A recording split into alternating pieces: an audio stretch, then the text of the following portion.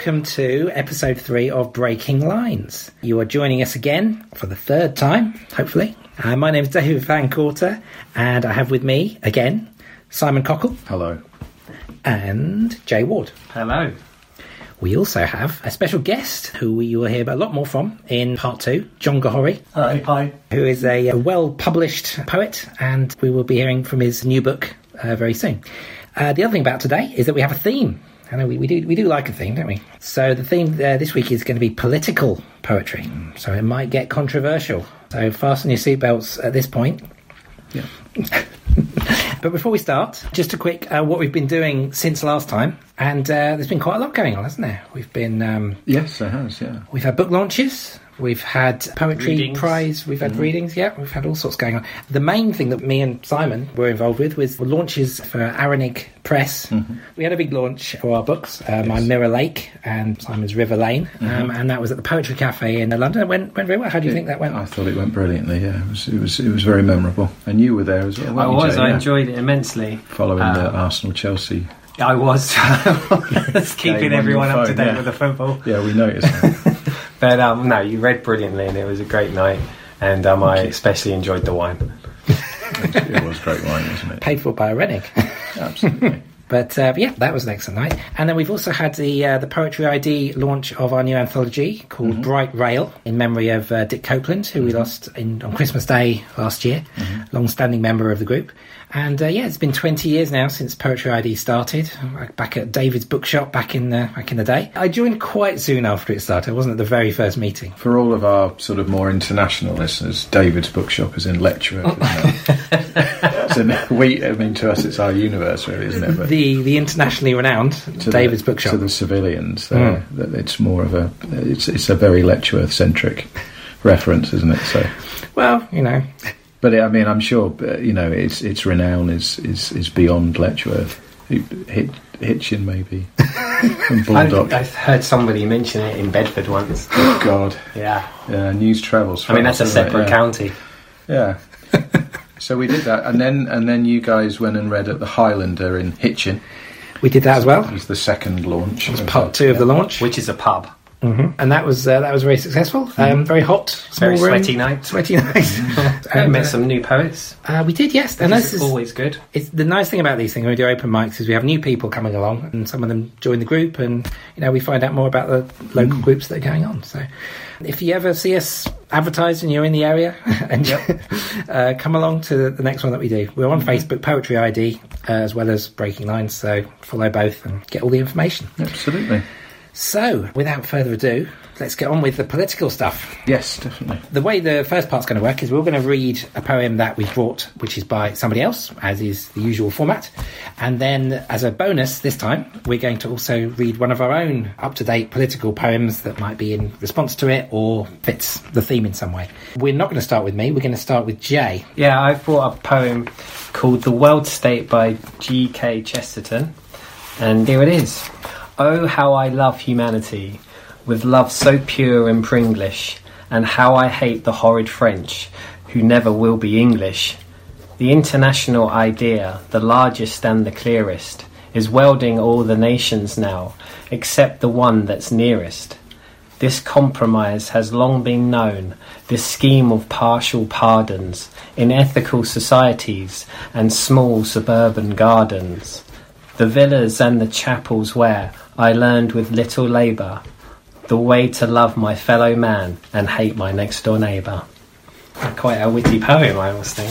I think basically with this poem, he's pointing out the hypocrites, who say on one hand that they love mankind, but on the other, they hate the French. So there's that clash between idealism and what people really think. I think it was written before the notion of globalisation. I think it might be in reference to the League of Nations and that gap between after World War One. The world was struggling with how to cope with what happened. And so in a political sense, there is those two veins of thinking. I find it an amazing poem, really, because I think it's so clever that he's able to take something that is a world event but also reduce it down to the small suburban gardens and what people are thinking in relation to those huge events that are far away. And I think also it was written for newspapers as well, and I think using newspapers, poetry in newspapers, is a way of getting politics into poetry. It's which paper will publish which poem. It's something to always bear in mind, the source of where you're reading your poetry sometimes, to add to the meaning of it. Those are the main points really about that poem. You mentioned it was witty, and I do like the way that it uses humour to make its point. But you read it face value, irony free, you'd think this is pretty dodgy. But it's the lightness of touch allows you to sort of see through that and see how the point he's trying to make. It's not an attack on the French. No. Far from it.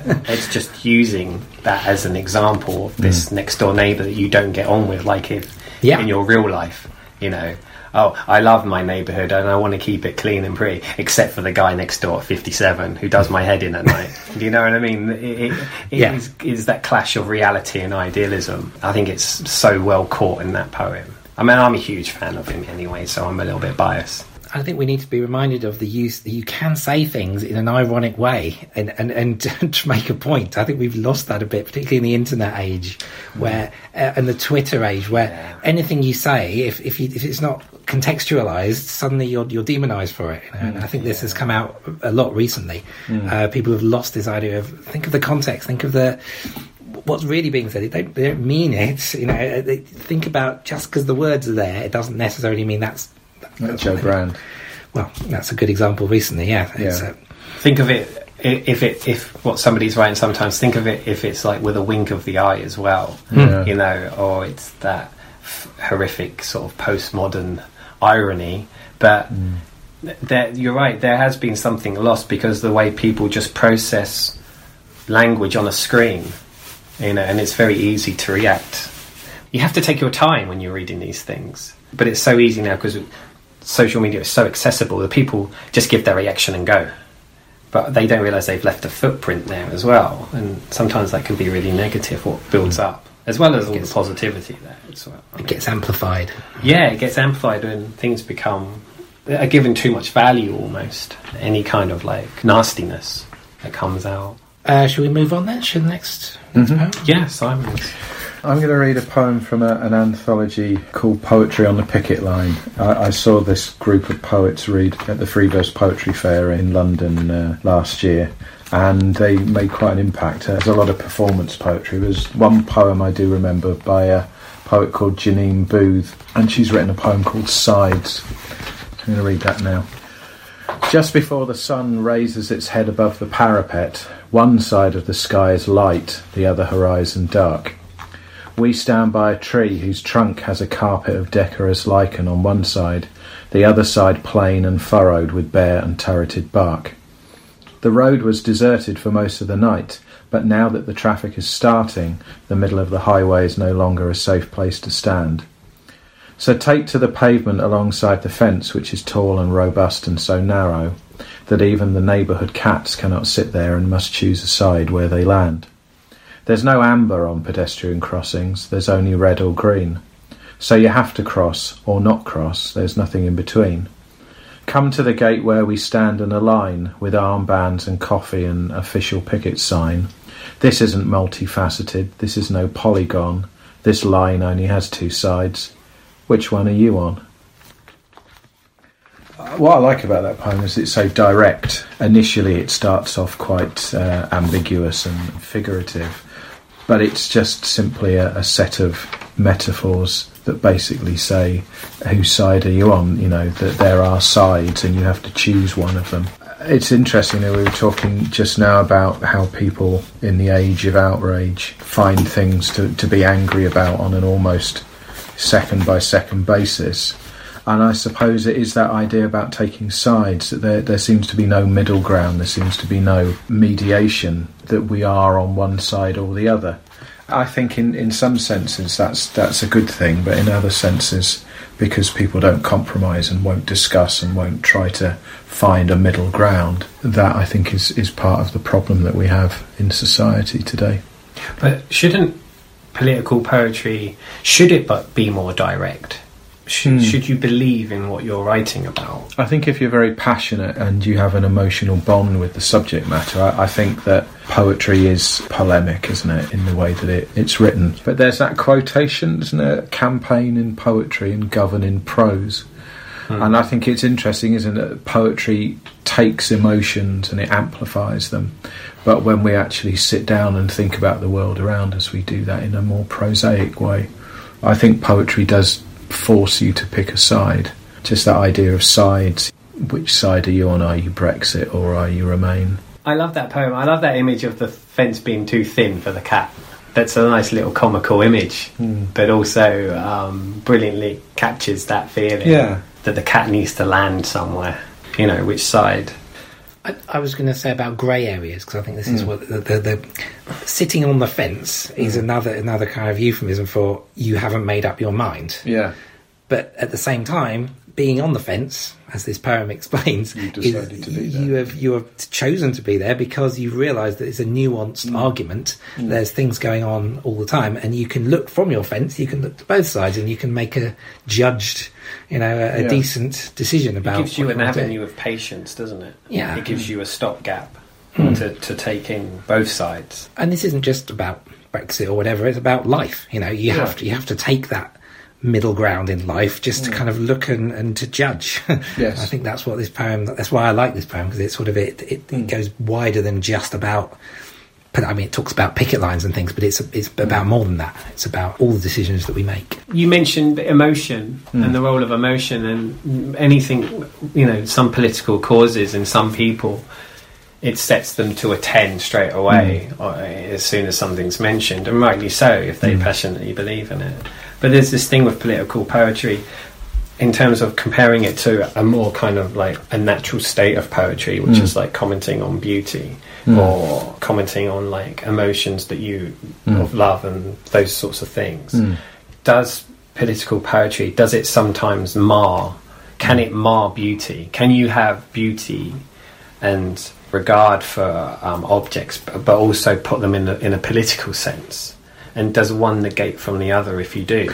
Politics is ideas, isn't it? Politics is about concepts and theories.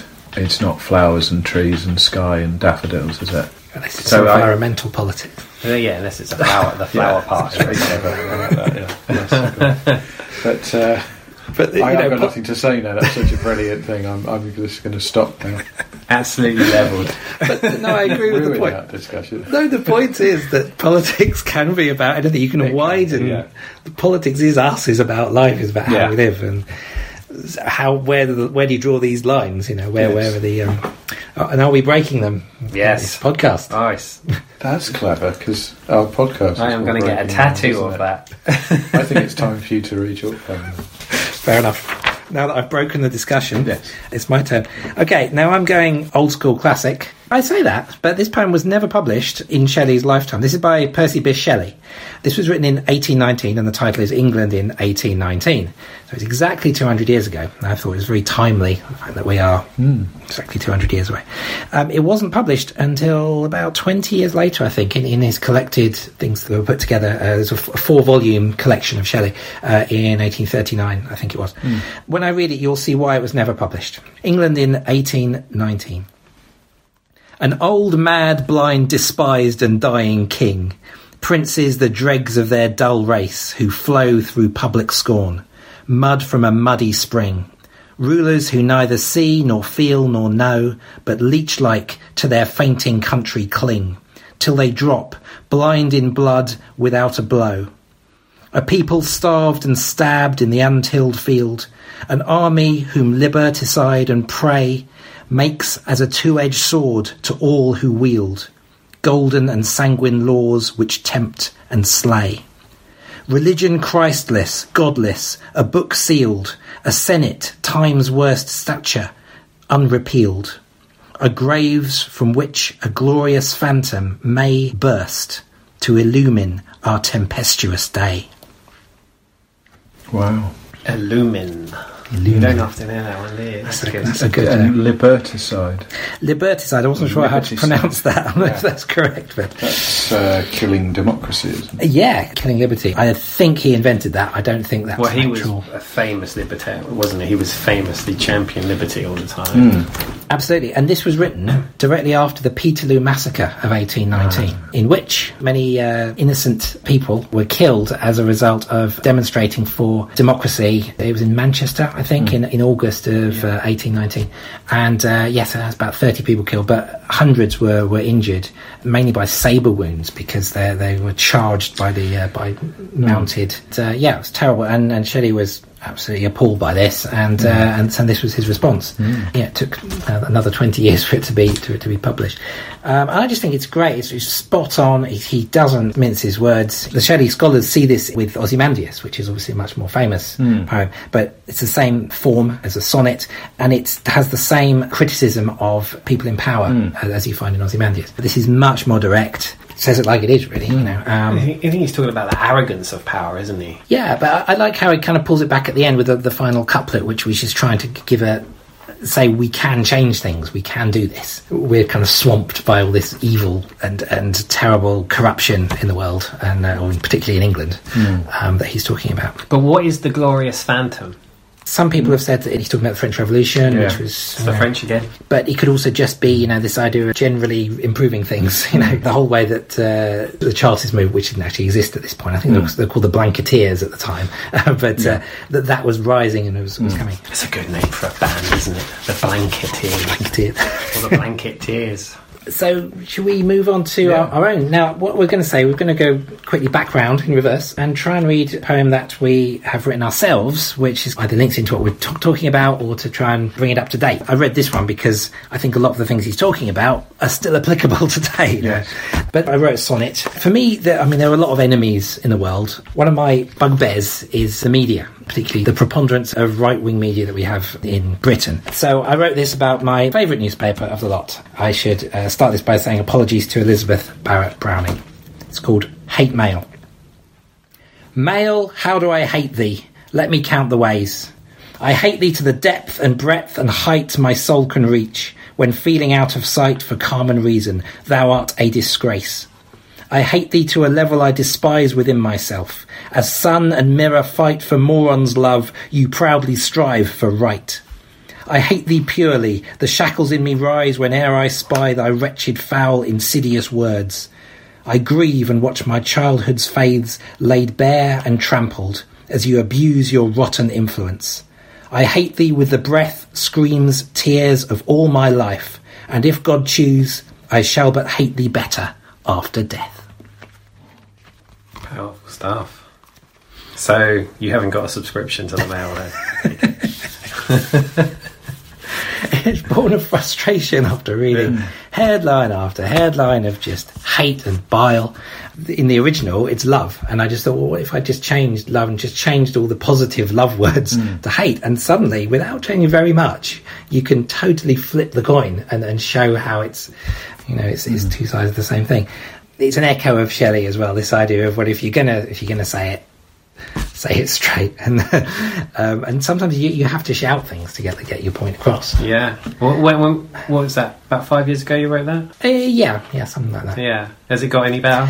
No. I mean, I'm not sure where to start really, but I just think if you have a mouthpiece and you're going to influence a lot of people, make sure that your heart's in the right place, because if it isn't, you end up in a very dangerous situation where you're just influencing people day after day, and we have what we have now.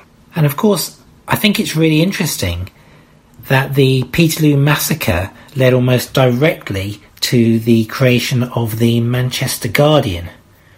If you fast forward 200 years, the press is now in a very different place than it was then, and regarded in quite a different way.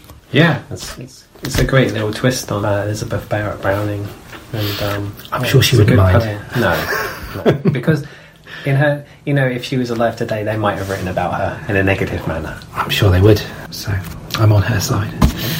Okay, I'm going to read a poem that I had published in the London Progressive Journal online. It's a poem about American politics, really, but I think in this country we see lots of school shootings and so on, and there's the usual pattern of the discussion about whether there should be gun control in America, and then it all goes away for a couple of months, and then there's another one, and it's the same pattern again and again. So I thought I'd write about that.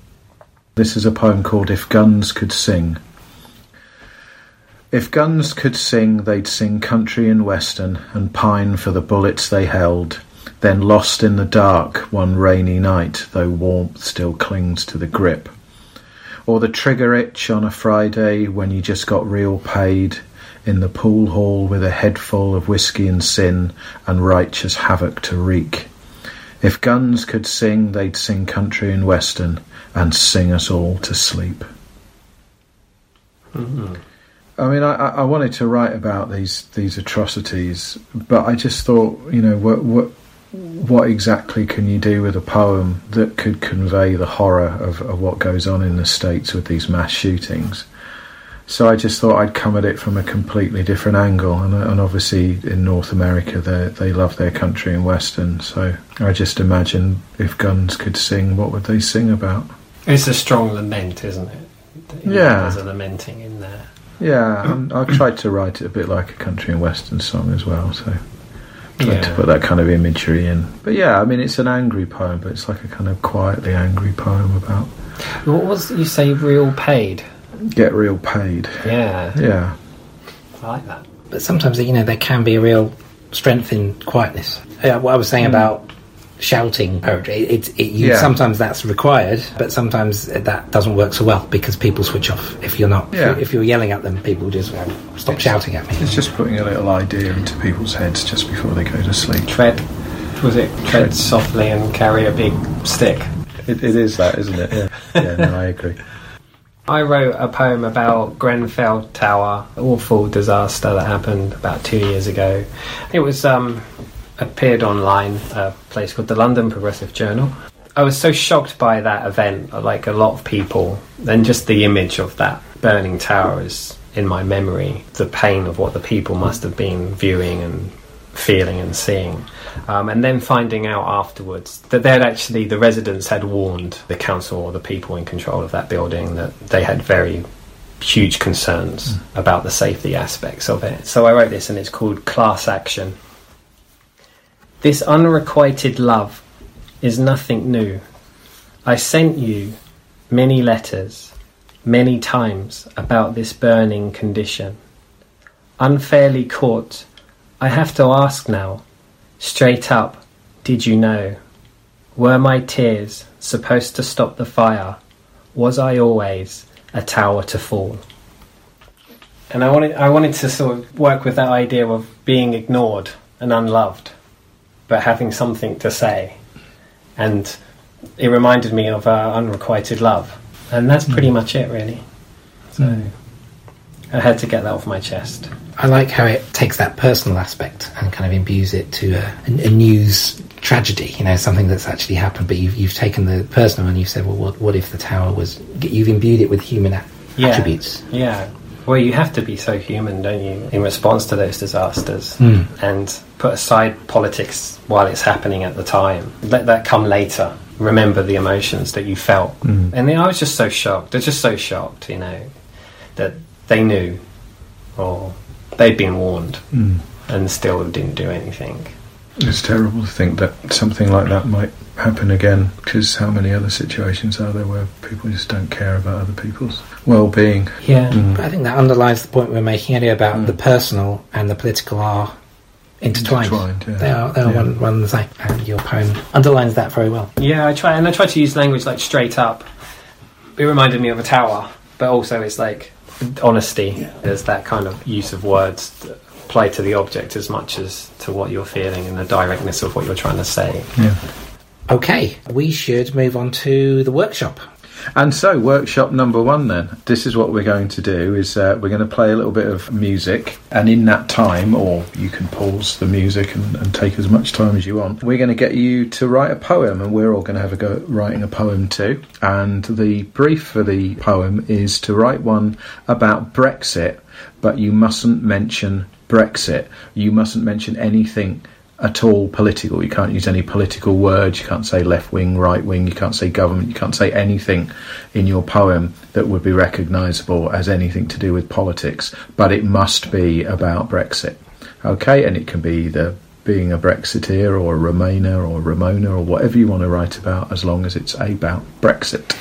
And you have approximately the time that it takes Mississippi John Hurt to sing his song Frankie, which goes a little bit like this.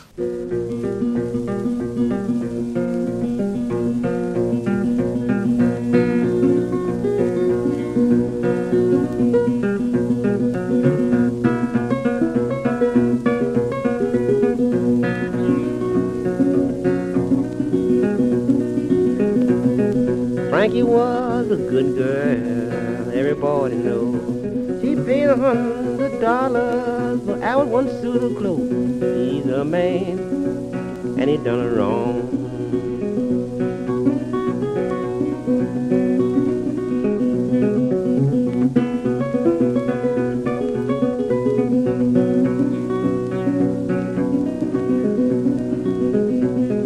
Frankie went down to the corner saloon, didn't go to be gone long. She peeped through the keyhole of the door, spied Albert in Alice's arms. He's my man, and he done me wrong.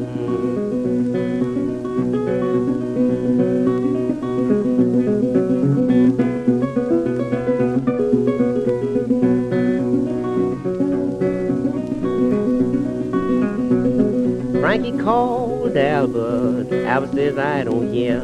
If you don't come to the woman you love, gonna haul you out of here. You's my man, and you done me wrong.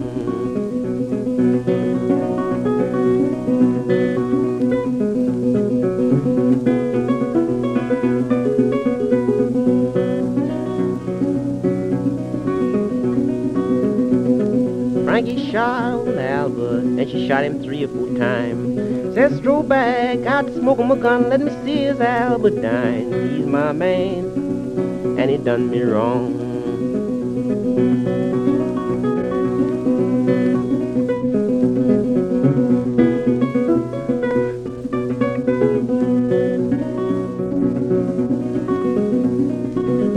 Frank and the judge walked out on the stand, they walked outside the side. The judge says to Frankie, you're gonna be justified for killing a man, and he done you wrong.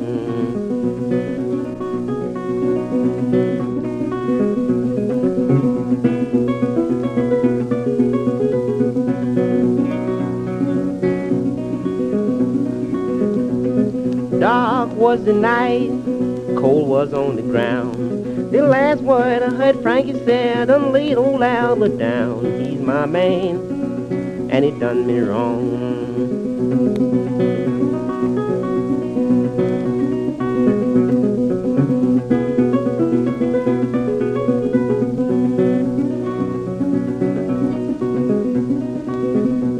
I ain't gonna tell no story, and I ain't gonna tell no lie. Well, I was past about an hour ago, the girl you call Alice Pride. He's your man, and he done you wrong.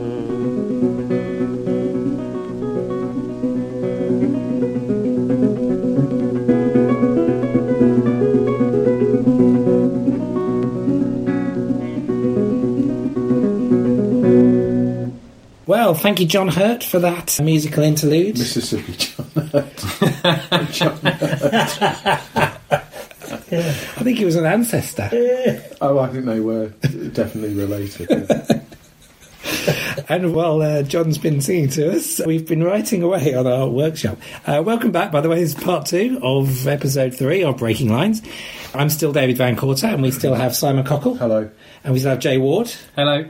And we also have month, in the blue corner, John Gahory. Hello. Yay! He'll be joining us, and you'll hear a lot more from him very soon, including a workshop poem. But I'll hand over to Simon because he set it for us. So, if you remember, the idea was to try to write a poem about Brexit that didn't mention Brexit at all, or anything political.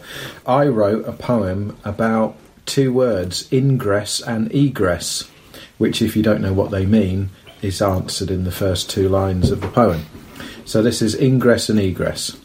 Ingress means to gather in, egress means to leave. Ingress opens welcome arms, egress has no need. Ingress sets an open door, egress locks it shut. Ingress ties the threads together, egress wants to cut. Ingress is collective will, egress isolates. Ingress has sadly had its day, egress now awaits. Oh, 12 lines. So I broke the rules of the workshop there. Is that about Brexit? Not at all. I always wanted to put ingress and egress into a poem, and I have done. I like the threads being cut. It's that cartoon, isn't it, of Britain holding its hand out to shake Europe and then cutting it off and then running away laughing. And Europe is stood there with a severed hand, scratching its head going, I don't get that at all. As most people listening to this podcast won't, because they can't see the cartoon. You're painting pictures with words. I literally am. Put a link. We'll have to put a link. Well, I'll put a link here that people can click on. Who's next? I'll go next. Mine is called Castling. Standing by the river with my farmer friend and her boat, she thinks she has the answer regarding the wolf and the goat. But my other friend turns up with his crocodile and smile. This river is starting to look suspiciously like a moat. And they start shooting arrows of argument, but this riddle has yet to be answered. So why have we all started to gloat? It's deep. Brexit. No, it's not about that at all. It's about moats and... It is. It's about goats and moats. Yeah. And do you know that problem you have? Oh, yeah. You one have to goat go across and the crocodile or something on the other side of the river. How many times will it take for you to cross over or whatever? That's it, Before they all don't kill each other. And that's Brexit, is it? Well, my friend someone else has turned up and starts arguing, and then a castle appears and arrows are everywhere. So it's all going wrong, basically. It's an insoluble problem. It's a violent problem. It is, yeah, where you have to make sure everyone is happy at the end of the process, but nobody can be, because... So many people think they have the workable answer. Yeah. But at the moment... See, Brexiteers, they don't want to even cross the river at all, do they? They're happy to stay on their own side. Well, yeah. So is it turning into a moat? And the rest of us are just chickens, aren't we? Or cabbages. Set adrift on a rowing boat. I like that one. Thanks. Shall I do the next one? We'll hand over to John for his poems as well. So my poem's called Grey Area. There is a room under this house, stuffed full of cobwebbed furniture, boxes of ragged introspection, a filing cabinet whose drawers are stiff, its files out of date, its neat lines compromised and sleeping, out of sight. Up here, we shout and scream, shine blinding lights into each other's eyes. That's sometimes how Brexit feels, like having a very bright light shone in your eyes.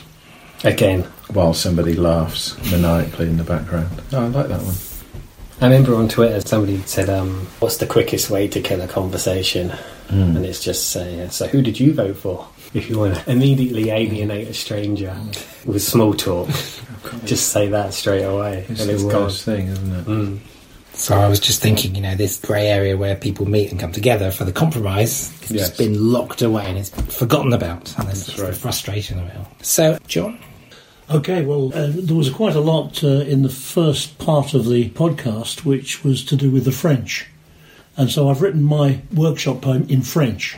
I've done an English translation. It's not very complicated, and it's quite short, but I've written it in French for a political purpose, I suppose. And it goes as follows. La nuance est morte. Enfermez son corps dans un linceul de certitude, et ne pleurez pas, comme au milieu de la Manche, vous chantez vos adieux. And the translation, which doesn't sound so good in English, is "Nuance is dead. Wrap up her corpse in a shroud made of certainties, and don't weep now that in mid-channel you sing out your farewells." I think it sounds as good, if not Do you better, think so? in the English. Yeah. Okay, good. So did you write it in French and then translate Yes, it into the English? yes, I wrote it in French. Yeah, I did. Yeah, Wow. but that was a political move in itself. really. Absolutely, yeah. You know. Yeah. Yeah, I think that's great. You know, there is a fear, isn't there, that we're going to lose any kind of foreign beauty. Yeah, this is a worry, and one of the things which is coming along now. We have become polarised, as you were saying just now. Either or, it's remain or leave. There doesn't seem to be a middle ground. In fact, there can't be a middle ground because you have to either stay or leave. You can't both stay and leave. It's got to be one or the other. So we're caught in that binary opposition. You know, the grey area in between doesn't exist. No. It's like the Janine Booth poem. You know, which side are you on? And you've got to be on one side or the other on this. It's going to be difficult for us to solve Brexit here and now. Oh yeah, absolutely it is. But that does bring us on quite neatly to talking about John's book, actually, isn't it? Okay. It fits very nice. We have John Corrie with us, our guest today. John has published, and I have it here, 9 collections and 30 pamphlets, which is pretty impressive. Writing for many years. He's been a member of Poetry ID for quite a few years, but before 2006, before that, The Poets you're heavily involved with, or still are. Anyway. And the latest book to come out is called Squeak Budgie. Perhaps I'd let John explain what it's about, and also just introduce yourself and tell us a bit about your work. Okay. Well, Squeak Budgie, the title comes from a modernised version of the title of a satiric poem written in 1520 or thereabouts by John Skelton called Speak Parrot. And Skelton wrote his satires really at the expense of Cardinal Wolsey. And I studied Skelton at college years ago, and I've always liked the turbulence and the dramatic explosiveness of Skelton's verse. And I felt strongly about Brexit when it came to the referendum. You have to think what you're going to do about it. And okay, you can go on a march, and that's fine, and I've been on one march. I felt a strong moral and imaginative urge, really, to engage with what was going on. Back in November 2016, the button hadn't been pressed and it wasn't certain that we would be going, but there were all sorts of manoeuvres and ifs and buts and so on around it. And I set about writing some ideas and poems using Skelton's form as a model. A budgerigar against Brexit was the first part of this. And I used the same verse form that Skelton used, Rhyme Royal, which is a 7-line stanza. You rhyme it A, B, A, B, B, C, C. And that's the rhyme scheme. If you want me to read a little bit, I can start a budgerigar against Brexit, which is the first one, which introduces Pipsqueak, the sort of insignificant little budgerigar who's got a few things to say about Brexit. I am Pipsqueak, the parakeet, fresh out of paradise, like the men or the monkeys who visit you from afar. Call me hear no good, see no good, tell you no lies, set your conscience to rights, buddy, honest John Budgerigar. In Fortune and Vogue I'm described as a superstar from the A-list of beauty, discerning, wise, wholly refined. There's no calling me birdbrain, given my razor-sharp mind. All the girls love me, Melopsittacus undulans, murmuring tender words while their beloved feeds from the delicate scented boughs of their bare hands on grapes, nuts, cuttlefish, the best quality seeds. How eagerly they open the cage door to look after my needs, with gossip and whispered scandal, every Eve's daughter bringing secrets, caresses, kisses, finger rides, bowls of clean water. My cage is a penthouse, a palace, a parliament decked with mace, an airy resonance chamber, well lit with a sandpaper floor. I listen to people's confessions while keeping a straight face, offer advice, absolution, then fly down the corridor to perch in another place, behind a closed door, en route to a boudoir or a committee room trimmed with velvet that muffles the top-secret deliberations of the cabinet. With hush-hush and tush-tush I drop beneath ministers' eaves, earwig the Chancellor of the Exchequer behind the scenes.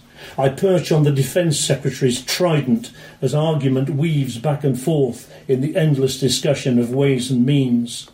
You can depend on Polychrome Pipsqueak to spill the beans now the British people have given their verdict for Brexit, and under the Union flag sing Rule Britannia, Patria Resurrexit.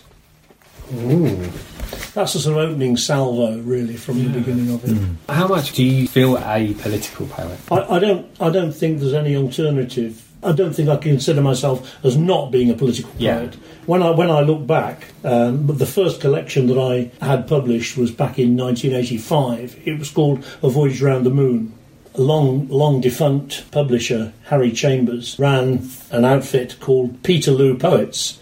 This was the Peterloo. He called it Peterloo Poets after the Peterloo Massacre. My first two collections were with him.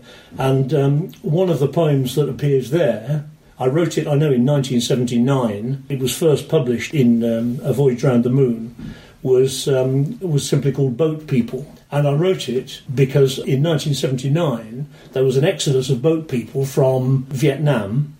They were coming out in their boats and, looking for places to stay. Yeah. And a North Hertfordshire district councillor said, I think that we could take maybe 10 people. I mean, there were thousands of people coming out of Vietnam at that time. Because we didn't want North Hertfordshire to become the dustbin of Europe. Really? Yes, that was said. That was said. And I felt utterly ashamed and indignant. Yeah. And I wrote a poem called Boat People. This is Boat People from my first collection of poems, A Voyage Around the Moon.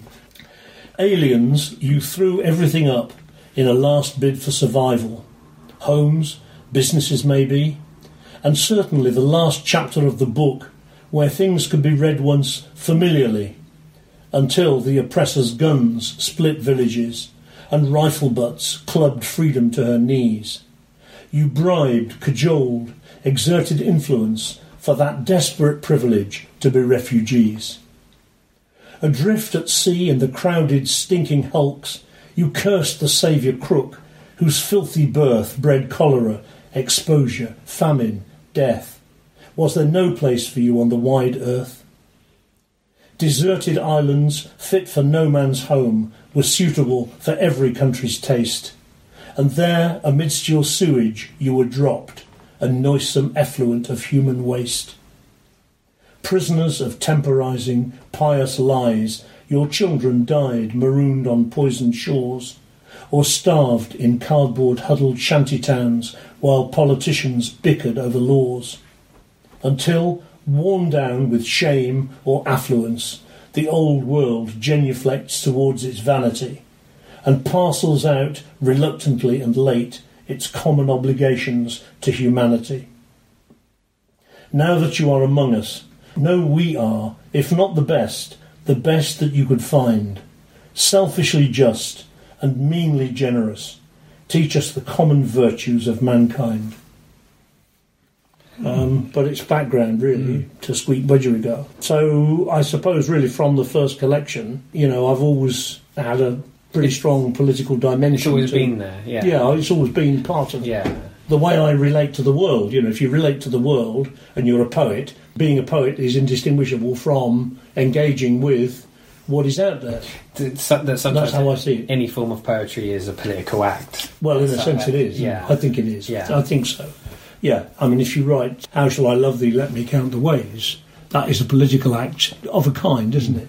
You're saying my feelings are important, my emotions matter. But this one is very overtly... Squeak Budgie is totally full on an engagement with the way Brexit has unfolded. I was writing it as a sort of commentary in an attempt, really, to change people's minds and to say this is a bad idea, we should think about this differently. Look at all the things that are being done in the name of Brexit on the way. So it's quite direct for you. Is it a more direct form of poetry perhaps you've written compared to other previous collections? In a way, it's more extended. It is direct, but of course there's this character Pipsqueak, there's this Budgerigar, who is Likes to puff his chest out. doesn't he? sometimes me and sometimes not me. Yeah. So the line between me and the budgerigar is very blurred. Yeah. What was it like working with the rhyme royale? Did you find it constricting or...? It gave lots of opportunities and lots of challenges. I discovered that the B rhyme is the one that really causes the challenge because you could. So I started writing a stanza, and the B rhyme will crop up as the second, the fourth, and the fifth line. Yeah. And it's getting that carry through to the fifth line, the third rhyme. You've got to have three rhyming words. And I mean, sometimes it was a matter. I don't know where there would be. I've just opened a page at random, so I've got harangues, plot, gangs, not, what. That's fairly good. But then, if you're going to have Saudi Arabia as your rhyme, I rhymed it with maybea. And in Istanbul, Pipsqueak seen unfold something that may be a reason for rewriting UK international relations, but no doubt will carry on selling weapons to Saudi Arabia, although a consulate murder's been airbrushed by declarations of authorised hitmen, blah, blah, blah, blah. But yeah, the rhymes are challenging. Well, I'm just looking at this random one. You've got momentum, and then you've got fundamentum, yes, and argumentum. Yes. Yeah. If you're playing with Latin, if you're playing with Latin, why not? You've got opportunities there, definitely. And you mix up the rhyme royale with songs as well, don't you? Yes. And rap. Yes, as we heard at David's bookshop. Yes. Yes, I was going to ask about this because you've got the rhyme morale is the beginning of each section. Yes. And then you've got the budgie sort of sings a song at the end of each section. So there's 24 sections, and each song has got a different vibe. Form. And some of them are mournful, and some of them are funny, and this sort of thing. So it might be quite nice to hear one of the songs. Yeah, which one would you like to hear? Pick a number, any number between 1 and 24. 17. 17. Okay. This was before Christmas, and in fact, this was finished on the 3rd. I've dated when they were written. So this was written between the 28th of November and the 3rd of December. And this is the disputes about the draft withdrawal agreement. So it leads into Christmas, and it goes like this. The Brexit bells go ting-a-ling-a-ling for you, but not for me. Theresa, where's thy sting-a-ling-a-ling? Oh, may thy victory. Johnson has had his fling-a-ling-a-ling with you, but not with me. Oh, Boris, you won't bring-a-ling-a-ling your side to victory. The Brexit bells go ding-a-ling-a-ling for you, but not for me. Theresa, where's thy sting-a-ling-a-ling? Oh, may thy victory. Rees-Mogg has done his thing-a-ling-a-ling for you, but not for me. But Jacob can't quite swing-a-ling-a-ling, that's sought for victory. Here comes Grayling, Grayling-a-ling-a-ling, arriving late again. His Brexit plans failing-a-ling-a-ling, he's missed the Brussels train. Come gather round in a ring-a-ling-a-ling and huddle round the stove. The herald angels sing-a-ling-a-ling to comfort Michael Gove. The last round bell goes ting-a-ling-a-ling, the champ goes down for 3. Though Brexit's still her thing-a-ling-a-ling, she's far from victory.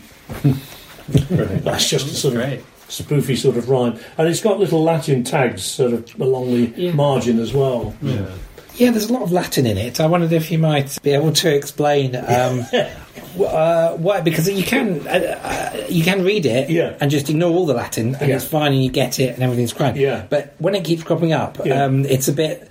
I mean, if someone just opening the book at random and go, oh my God, Latin in here. Latin. Yeah. Why is it there? A friend said, you should drop the Latin. He said there shouldn't be any Latin in it at all, because for every line of Latin, you'll basically cut your readership by 50%, But the Latin had to be there because Skelton's parrot is a learned parrot and is... there's Latin, Greek, all sorts of languages come into... My palette is very narrow comparatively, but I wanted to give the impression of a learned bird. A budgerigar can be learned, and Latin is partly an extension of that.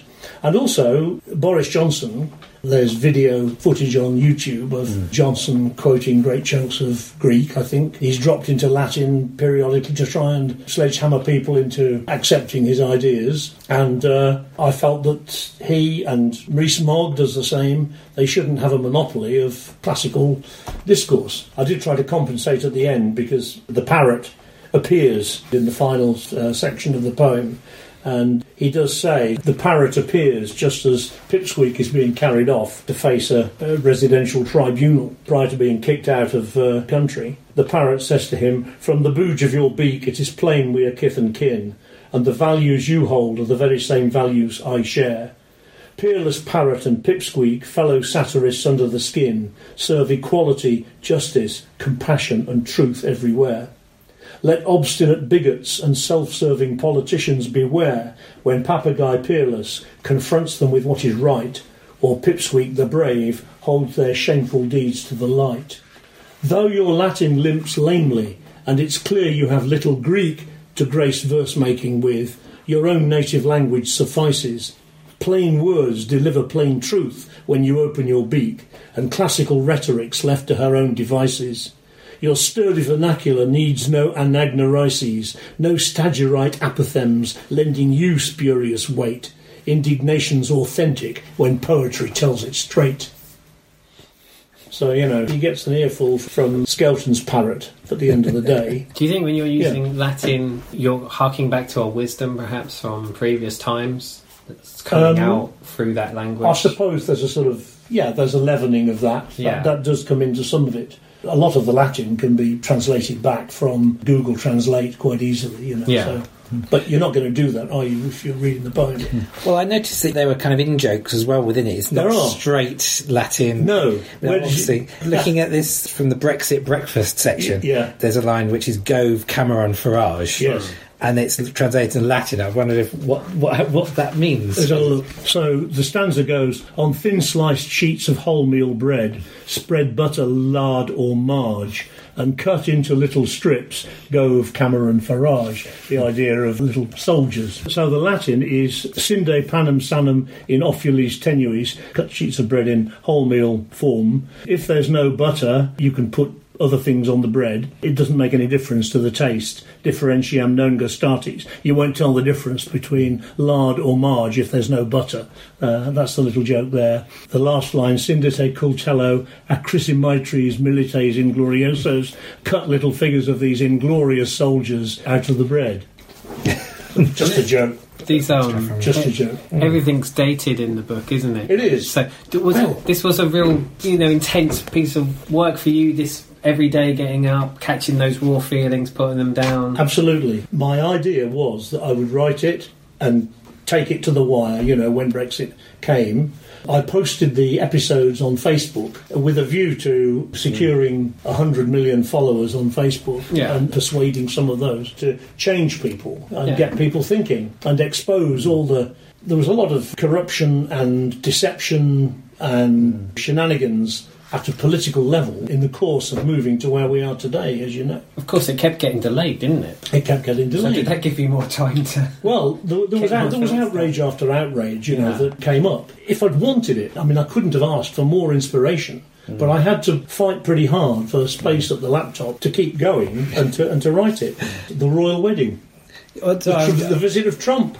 All of that. Well, I was going to say that there is that feeling towards the end. It's like you think, "Oh, right, it's ended," and then you go, "Oh no!" And there's another stanza, and another one, and another. I know, and it mirrors that feeling of, "Is this ever going to end? Is it ever going to end?" It goes on. I believe that your publishing window didn't fit with the Brexit window in the sense that you had to get your final manuscript in whilst the Brexit process was still ongoing, right? Even though you thought that it would be over by March, yes. And therefore you would bring it to a close. Yes. Do you think then that there might be a Squeak Budgie 2, where you actually pick up the story where you left off? I don't know. I started writing this, and I sent what I'd written, which was I think only 3 episodes, to Andy Croft at Smokestack, and he said, "I like this very much." He said, I'll publish whatever you've written by March the 29th, 2019. And that was a good way off at that time. So that really gave me confidence, and I knew that what I did write would get published. But you're right. When it came to March, the thing was deferred.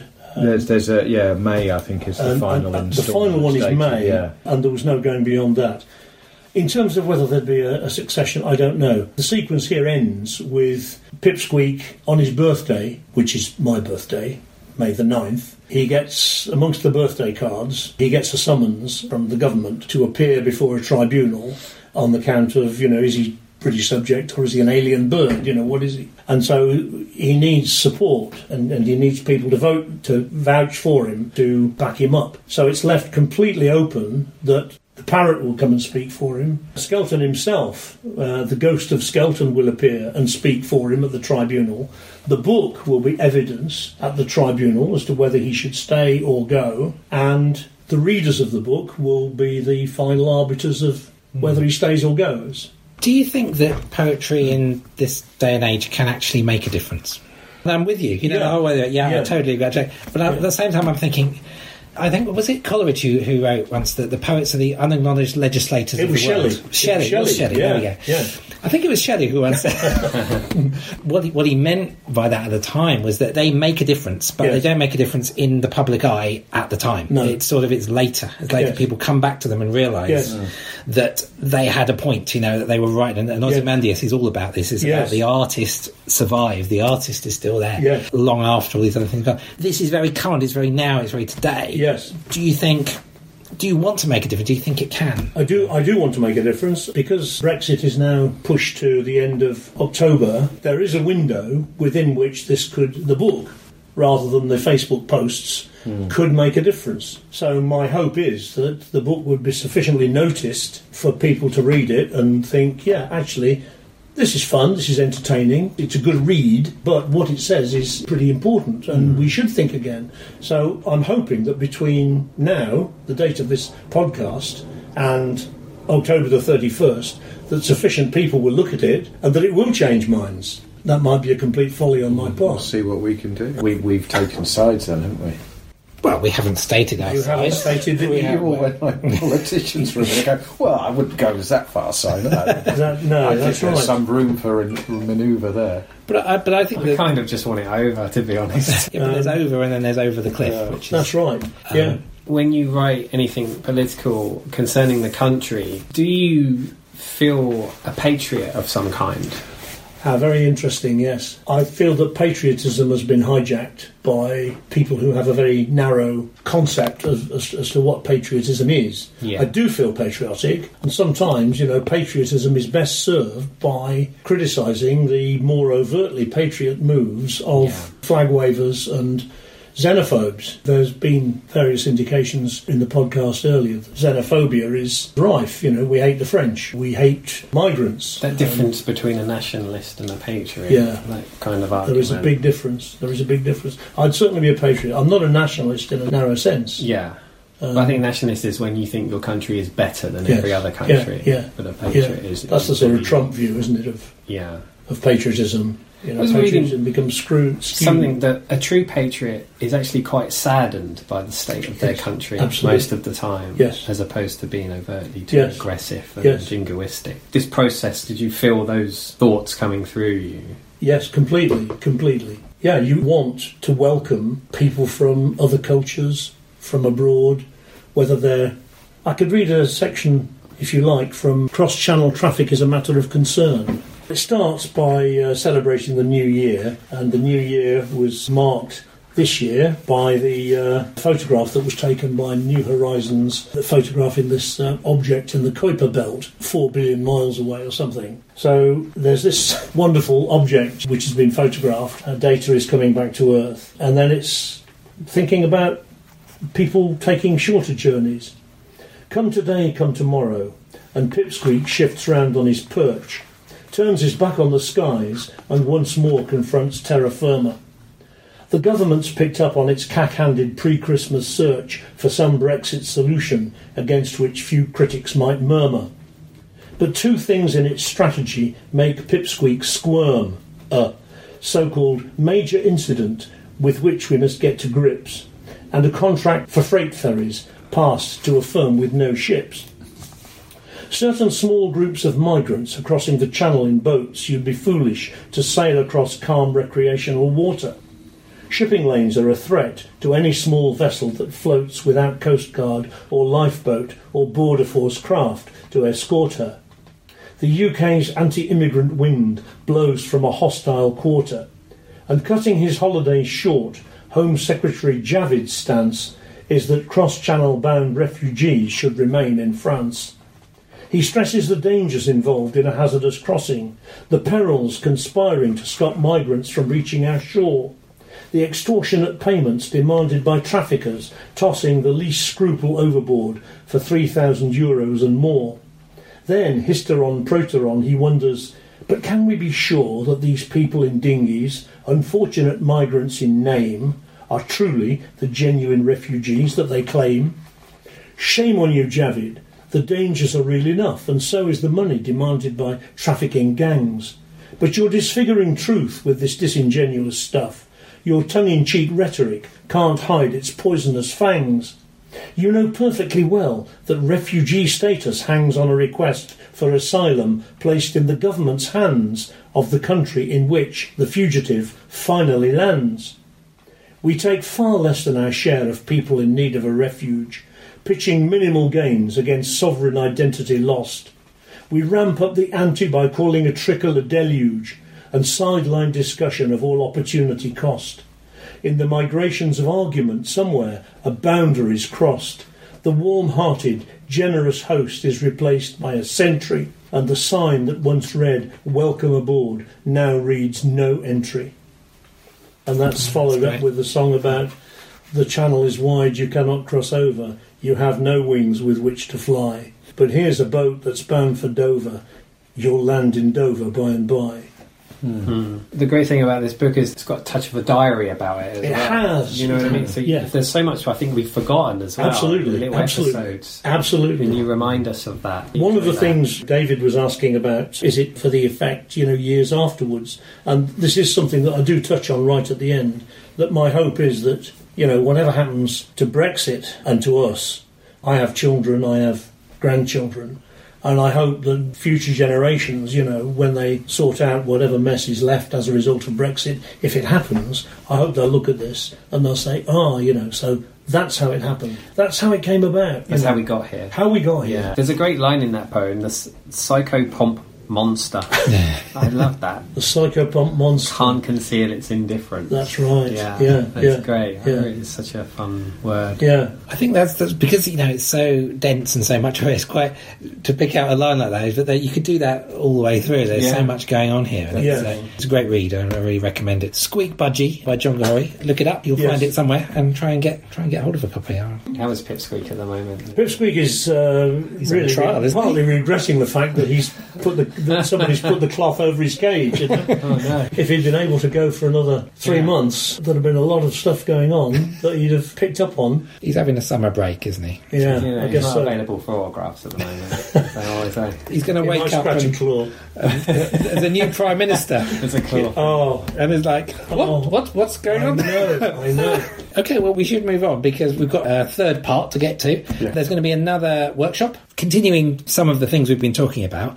And the idea is to try to write a chorus for a song which hasn't been written. So the idea is it's a short poem which is going to potentially be a chorus to a song. And the title of the song is the title of John Gahori's first collection, A Voyage Round the Moon. So that's your challenge. While you do that, we're going to be listening to Charlie Poole and the North Carolina Ramblers Group with a lovely tune called Ragtime Annie.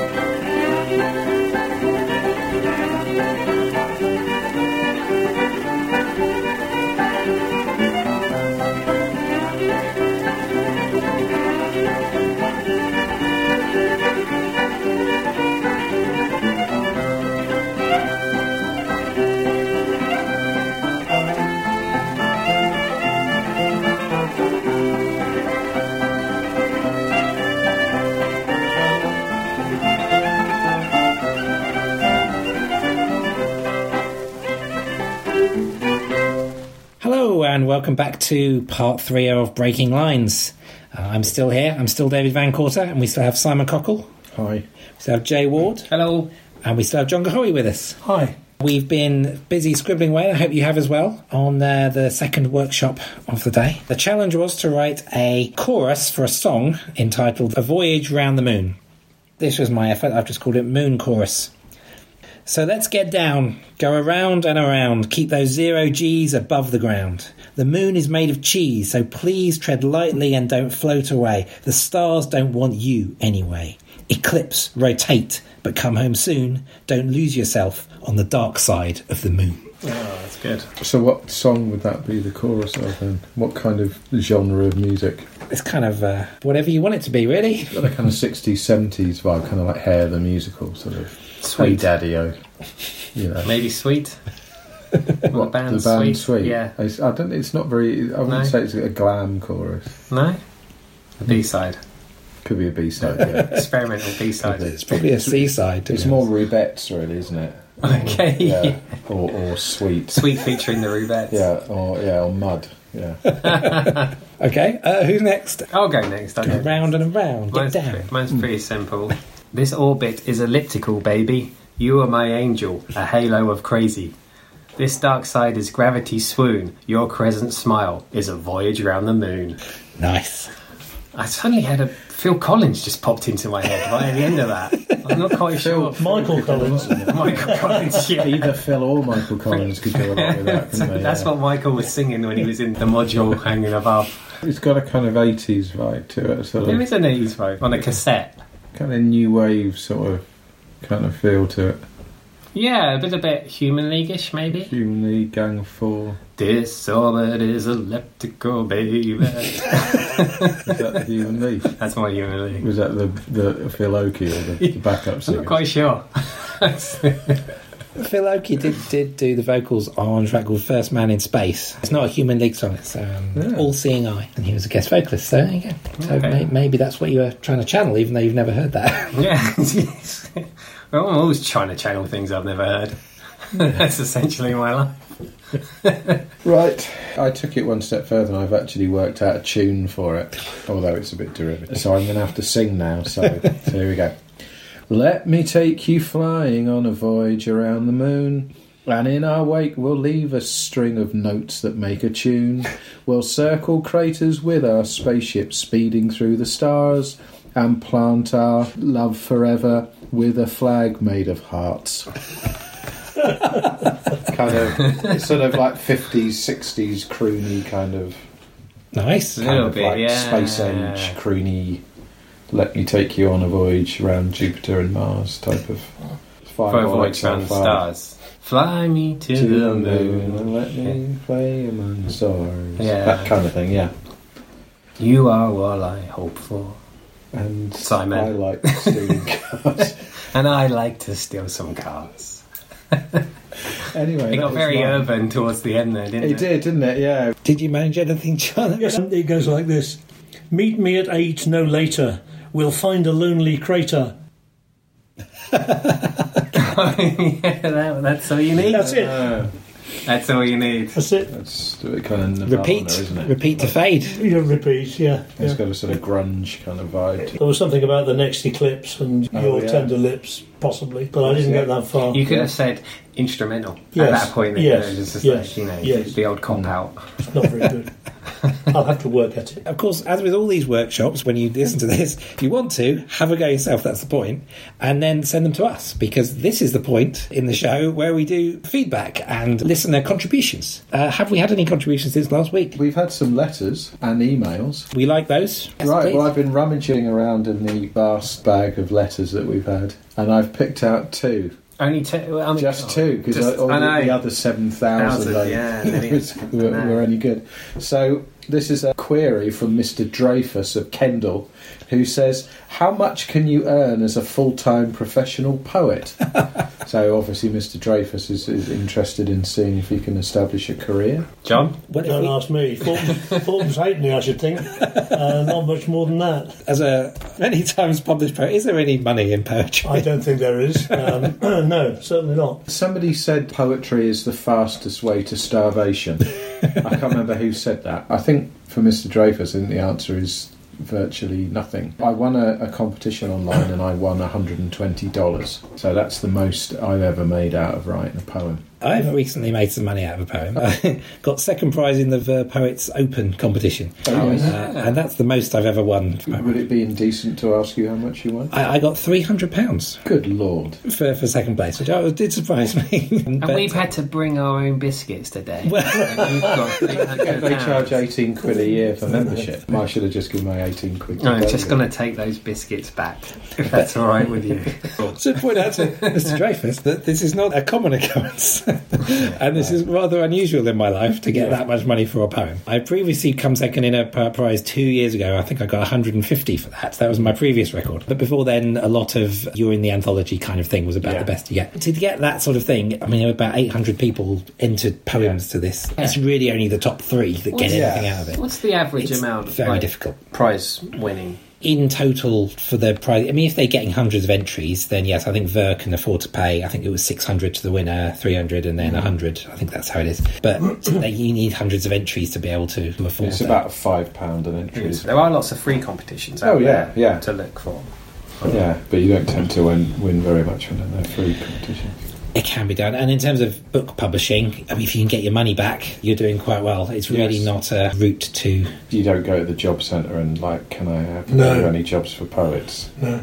I think most poets who make a living out of poetry do other things related to it, like tutoring, university things, being invited to... Going to schools. Going to school. Yeah. Getting paid for a day doing workshops at a school. But to get to that position, you need to have some books out there, and then though the books are not going to make you money, it's the kudos that goes with it. Connections in terms of like magazines or things that know you're a name and they want you to sometimes contribute to something, they'll pay you. That's quite rare, but it does happen, I think. I think the vast majority of poets do it for the love of the language, I think, because why else would you do it? Well, you wouldn't do it for anything else. No, that's right, no. If you want to make money out of your writing, film scripts, maybe. That's sort of more lucrative, but even that is hard to get into. You're more likely to see a return on your words per page. Yes. Well, hopefully, Mr. Dreyfus, you had your question answered there. And the second question comes from a Mrs. Fulmer of Dover, who says, it's quite sad, my cat has died, and she asks what poetic form should she choose to commemorate it with. I'd probably go for an elegy. Yeah, an elegy. That would be the first thing. That's my go-to whenever. Would you call an elegy a form, though? Isn't it a matter of approach? Is it not divided into 3 sections? Isn't there like a thesis and then there's a second section and a third section? I don't know. Maybe I've got that mixed up with something else. I think I'd say keep it right from the heart and keep it probably not rhyming. Write something in a syllabic form which expresses your affection for the cat. Although cat is a very easy word to rhyme. That's the problem. It's too easy to rhyme. If Mrs. Fulmer is not great at poetry, if she went for rhyme, she's going to be all right with it. If Mrs. Fulmer can count from 1 to 7, she'd be safer with syllabic. Japanese form like a haiku or a tanka, wouldn't she? She doesn't mention whether she has dyscalculia or anything like that. So, my advice with form is trying to link it to the theme and the subject of what you're doing. Yeah. So, for example, like a 9-line stanza would... That's a good idea. That would be... But, it's just one idea. But, I agree that trying to rhyme when rhyming is not working, or you're not a particularly experienced poet, a rhyme can often cheapen it, and it just makes it sound too simplistic, which takes away from the emotion that you're trying to get behind. Because obviously, if you feel something really deeply, and then when you write the poem and it just comes across as doggerel, which it can do, or caterwaull, it takes away from the point that you're trying to do, and suddenly it cheapens it. And it's not your fault. It's not your fault because you're just not experienced at doing it. It's very hard to rhyme and be sincere. That's actually a lot harder than it sounds. Unless you're like a small child and they like rhyme, I know children that have written rhymes for their pets. You know, it's good for them. Well, as long as it comes across as sincere, it's fine. Mrs. Fulmer, just by the appellation of Mrs., suggests that she's of marrying age, so that puts her above the general cut-off point for children. Yeah, I'm not telling her to do a childlike cat rhyme unless the cat was childlike in its prime. I'm sorry, I don't know what has happened to me there. Yeah. But I wouldn't be put off writing the poem. Certainly go ahead and do it, because if it means something to you, then do it. Well, hopefully Mrs. Fulmer has got lots of advice there, and I think that's all the letters that we have. Okay. Jay, you had some feedback on... Yeah, my mum's complaining about the music. You know, I'm fine with it. It'll be interesting to see what she made of today's music. Oh, yeah. Oh, she's not going to like it. No. I tell you but she now. might like Mississippi John Hurt, or even John Hurt. She might likes John Hurt, that John Hurt. Yeah. I don't know how your mum speaks. I'm just doing a general voice. Oh, I didn't know that John Hurt did songs as well. Yeah. He sounds very different to how he doesn't. Didn't know he was from Mississippi either. No, well, he doesn't talk about it much. But we're not going to change it, are we? Well, we like it. As we mentioned in our very first podcast, we can't really play the sort of music that we want to play, that we're enthusiastic about, because of copyright issues. And suddenly with podcasts, as soon as you start playing Taylor Swift or your latest Ed Sheeran classic, who we all love, obviously, we have to pay them lots of money. Yeah. And as we previously mentioned, poetry is not the way to go if we want to make a lot of money. I quite like the old-timey, wimey songs. Well, we're reading old-timey poems from Shelley, etc., so that fits. But, it fits. We could cast our net a bit further. We could get some more up-to-date There's more 30s and stuff. 40s music. We could start hitting World War II at some point, couldn't we? I had a friend who asked me the other day, who invented poetry? Is that a question? Yeah, he just asked me. Really? Yeah. Was it the Greeks? I think the Greeks did, didn't they? I don't know. I was just stunned by that question. I was like, They invented almost I just everything assumed it was there. Yeah. Probably the Greeks. Isn't poetry derived from a Greek word meaning something you don't get paid a lot for? Rhymey-wimey. Well, yeah, I'm sure. Look, while you people talk, I'll look it up on Wikipedia and see what it says. I think obviously he was joking with I think it derives from the ancient Greek word meaning emptying the train carriage. Emptying the train carriage. Poetry, the term derives from a variant of the Greek term poiesis, meaning making, is a form of literature that uses aesthetic and rhythmic qualities of language, such as phonaesthetics, sound symbolism, and metre, to evoke meanings in addition to or in place of the prosaic ostensible meaning. Are we taking notes here? This could be a good blurb for the podcast. That was very good. That would sell it to me. Yeah. Quite So it comes from I'm having some of that. the Greek term meaning making. Which is what we do. We're making a We are podcast, making, so and we are breaking. breaking lines. And they are quaking.